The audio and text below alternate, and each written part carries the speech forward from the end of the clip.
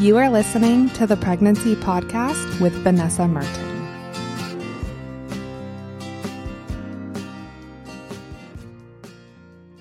Hello, and thank you for tuning into the Pregnancy Podcast. If you want to know what is going on with your baby this week, what is up with your pregnant body, and get a tip for dad, be sure to check out the 40 Weeks podcast. And you can listen to that everywhere you listen to the Pregnancy Podcast, or go to pregnancypodcast.com/week, and you can sign up with your due date and your email address and get an email in your inbox every week according to whatever week you are on.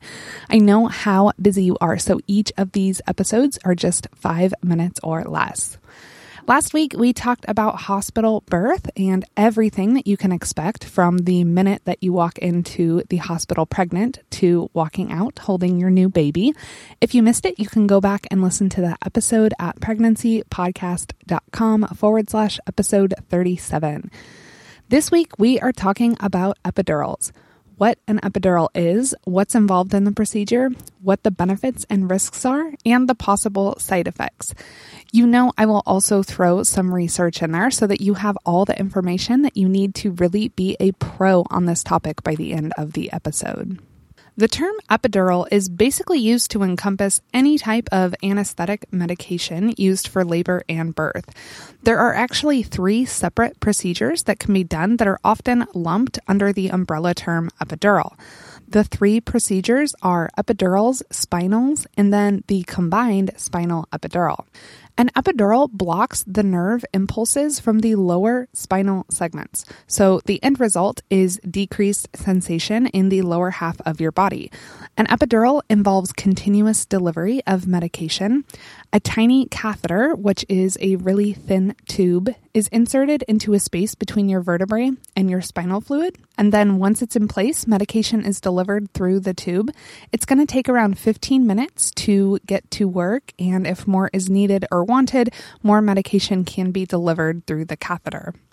A spinal is a one-time injection directly into your spinal fluid. This is sometimes called a spinal block, and there's no continuous medication being delivered. This gets to work pretty quickly, usually within about 5 minutes, and then it's not going to last too long, about an hour or 2. A spinal is frequently used in conjunction with an epidural to make a combined spinal epidural. This takes effect within about 5 minutes, like a spinal, and then it works to deliver continuous medication like an epidural. For the purposes of this episode, we're talking about an epidural as in the catheter in your back, delivering continuous medication, whether it's just solely an epidural or the combination of a spinal and an epidural. If you want to get more into detail as to your options between just the epidural or the combination of the two, talk to your care provider. They're going to be an excellent resource. An epidural or the combination spinal epidural do differ. Both are delivering continuous medication, and everything that we're talking about today applies to both. With an epidural, an initial dose of narcotic, anesthetic, or a combination of the two is injected. Then the anesthesiologist is going to pull the needle back into the epidural space and thread a catheter through the needle. Then they withdraw the needle and leave the catheter in place. Epidurals are pretty common, and in the United States, over 60% of moms who have a vaginal birth receive an epidural. If you want to read more on the demographics of women who are opting in to get an epidural, I'm going to put a link to the CDC data in the show notes. The medications used for an epidural can be a combination of more than one drug. What medications are used, in what amounts, and for how long they are administered is all going to depend on your individual needs, your care provider, and the hospital. Different techniques, medications, and doses all have different results and different risks. So it's really important to talk to your doctor or midwife about what their policy and practice is so that you know what options you have when it comes to medications, and then you can make the best decision for you. Generally speaking, the medication that you will receive is a combination of a local anesthetic, which is used to decrease feeling in a specific area. And this is probably going to be something like bupivacaine, chloroprocaine, or lidocaine, and an opiate like fentanyl or morphine in order to decrease the required dose of the anesthetic and prolong the effects. The end result is relief from feeling contractions. Depending on the hospital and where you live, additional drugs could be added to an epidural. In the UK, diamorphine is also added to an epidural for a cesarean section. If you're not familiar with what diamorphine is, it is medical grade heroin. When you're talking about medications via an epidural, you are dealing with some very powerful and very effective drugs.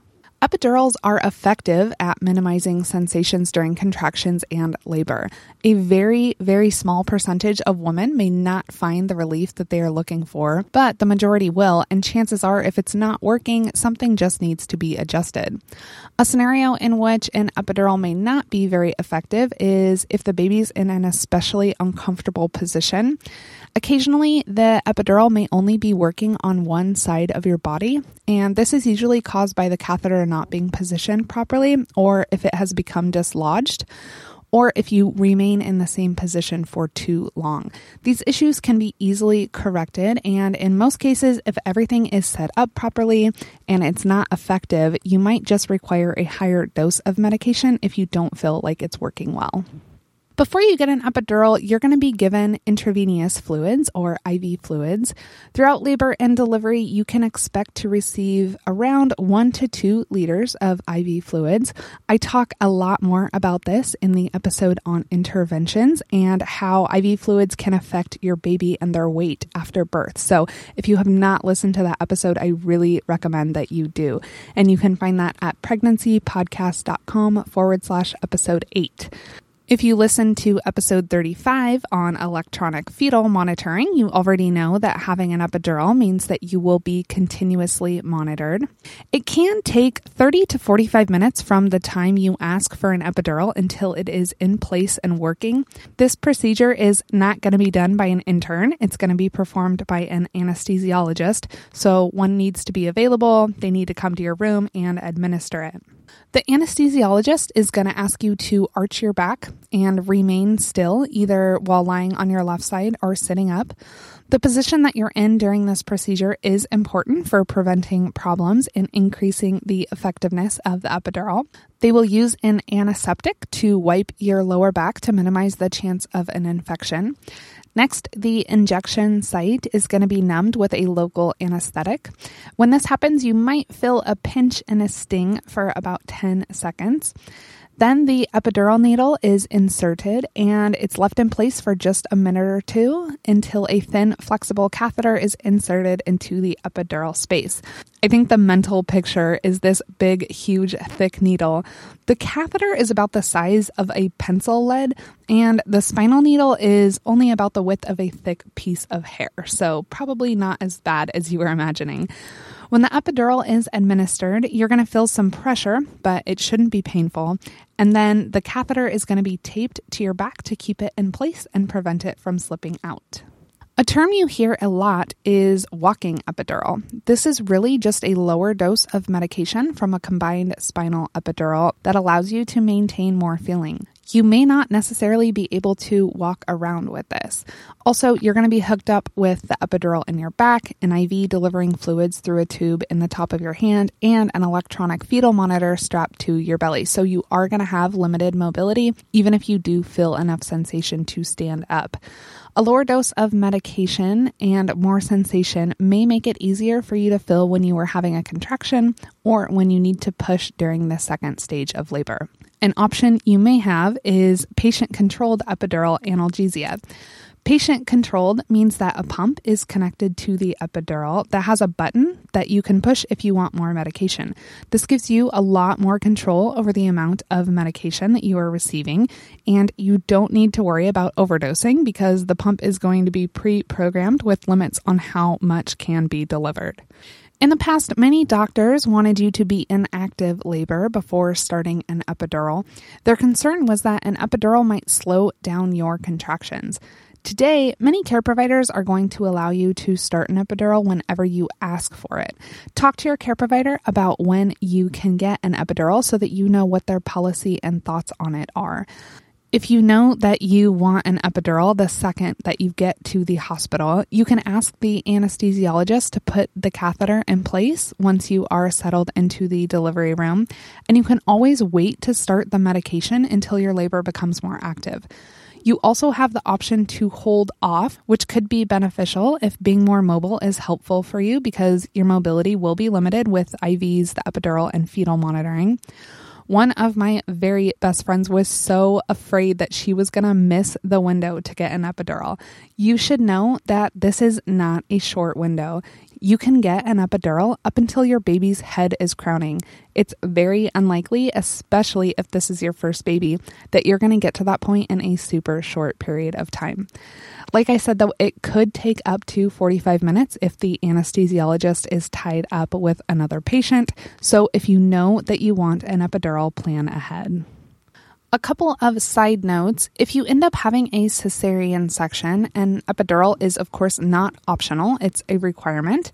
And if you do deliver via C-section, an epidural will allow you to stay awake and also provide effective pain relief during recovery from the surgery. I'll be getting into all the details on C-sections next week. Also, there are some instances in which an epidural would not be recommended to you, and this could be if you use blood thinners, if you have low platelet counts, if you are hemorrhaging or in shock, or if you have a blood infection or an infection in your back. Now that you know what an epidural is, how it works, and how it is put in, let's talk about some of the benefits. Aside of the obvious anecdotal stories about women who didn't feel a thing and had the easiest labor ever, there can be some benefits to an epidural. First, having an epidural can allow you to rest. This could be a big benefit if you have had a particularly long labor. Labor is a marathon and it can be exhausting. Some moms are even able to sleep through some of their earlier labor while their cervix is opening with an epidural. Another benefit is that an epidural does not knock you out, so you will still be alert and can be an active participant in your birth. Another benefit is that as your needs change during labor, the type of medications used, the amounts, and the strength of the medications can be adjusted. Overall, as far as medication to minimize you feeling contractions during labor, an epidural is the most used and the most effective medication and delivery system available. As with any medication, there are possible side effects that you might experience. A few of these are shivering, ringing in your ears, backache, or soreness where the needle is inserted. The narcotics delivered through an epidural can cause itchiness, particularly in your face. The medications used may also make you nauseous, although keep in mind you could also be nauseous from labor without an epidural. That is fairly common. An epidural may make it difficult to tell when you need to urinate, and you could end up with a catheter that would be used to empty your bladder. About 14 out of every 100 women who get an epidural do end up with a catheter. An epidural raises your risk of running a fever in labor, and this affects about 23 out of 100 women. Unfortunately, we don't know exactly why this happens. Having a fever does not increase you or your baby's risk for an infection, but since fever is a sign of infection, it's possible that you or your baby could end up with antibiotics unnecessarily. An epidural may cause your blood pressure to suddenly drop. This happens in about 14 of every 100 women. The issue with your blood pressure dropping is that it also affects the blood flow to your baby, and a drop in blood pressure is often treated with IV fluids, medications, and oxygen. One side effect that affects about 1 in 100 women who receive an epidural is a severe headache, and this is caused by leakage of spinal fluid. This can be treated with a procedure called a blood patch, in which a small amount of your blood is injected into the epidural space. You can reduce the risk of a headache by lying as still as possible during the procedure while the needle is being placed. In really rare instances, an epidural could affect your breathing and very rarely could cause permanent nerve damage or result in an infection. This is just an overview of the side effects, and this list is not specific to particular medications, so you definitely want to discuss any possible side effects of the specific medications that you are going to be given with your care provider. I will include a link to the article with more info on the stats for side effects in the show notes. Now that we have covered what the benefits and possible side effects are, let's go through some of the risks or drawbacks associated with epidurals. We already covered the IV monitoring and mobility issues. You will need to alternate sides while lying in bed because lying in one position can sometimes cause labor to slow down or stop. And of course, you want labor to keep progressing. Numbness could be an issue once you have your baby because you might be a little bit limited in how you can move around if you don't have a lot of feeling. Much of the data on the use of epidurals shows associations with increased risks of instrumental delivery, which we will talk about in a minute, an increase for fetal malposition, meaning the baby is in a face-up position at delivery. This usually makes for a longer labor, higher doses of Pitocin, and a significantly higher rate of C-sections. Epidurals are also associated with a longer second stage of labor and fetal distress. If you would like to read more on the data available, I will link to the full publication from the CDC in the show notes. Depending on how numb you are with an epidural, you might have difficulty telling when you are having a contraction, and this can make pushing a little bit more difficult to control. A review of 38 different studies involving nearly 1,000 women showed that an epidural tended to make the second pushing stage of labor longer. If you're having a tough time pushing during the second stage of labor, it is possible that your little one will need some assistance, and a vacuum or forceps could be used. Women who get an epidural are at an increased risk for instrumental or assisted delivery, and this almost always comes with an episiotomy. I did a whole episode on episiotomy. If you missed that and you want to learn more about it, you can hear it at pregnancypodcast.com/episode 22. I will link to this review in the show notes as well, showing about the association between epidurals and assisted delivery if you want to read more on it. And more details on the intervention of an assisted delivery are covered in the intervention episode I did. And all of this will be in the show notes. An epidural will affect the natural flow of hormones that happens during birth, specifically your oxytocin levels, which control your contractions, and this may be why Pitocin use is quite frequent with an epidural. The biggest question is probably whether an epidural has a negative effect on your baby. Because there are no perfect studies with controlled test groups, it's really tough to assess exactly what impact an epidural has on your baby. Any medication that you are using during labor is going to enter your baby's bloodstream through the umbilical cord. Many of the effects on your baby are going to be a direct result of the possible side effects an epidural can have on you, like running a fever, having a drop in your blood pressure, and we talked about how those side effects can impact your baby. As far as the research that I can find, epidurals have no known long-term disadvantages, but more studies and research are really needed. The research on epidurals and their impact on breastfeeding, or more specifically your baby's desire to breastfeed, are a little bit tough to dissect, and there are some conflicting studies. They are about split in half, between half of those showing a negative association between epidurals and breastfeeding, and then about half showing no effect. It's really difficult to pinpoint a correlation between one intervention, like an epidural, with the outcome of something like breastfeeding because there are so many other variables.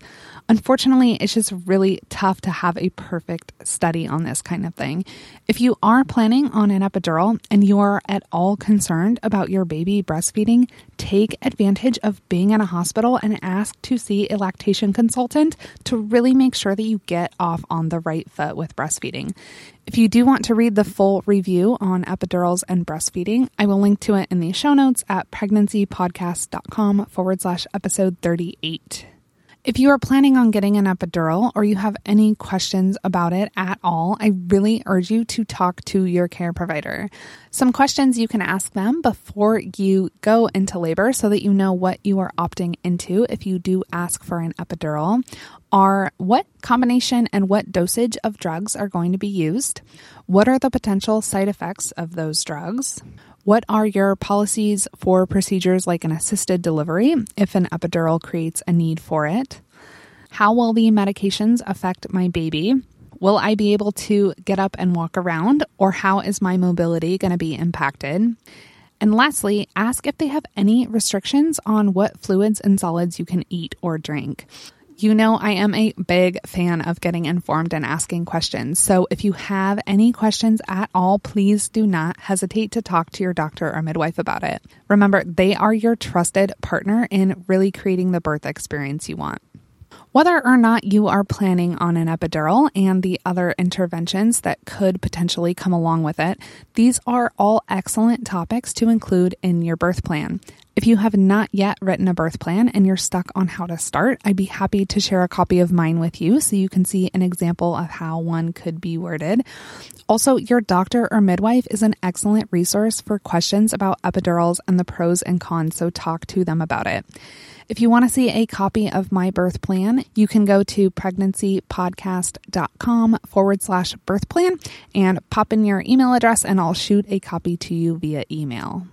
To recap today's episode, we explained what an epidural is, what's involved in the procedure, what the benefits and risks are, and the possible side effects.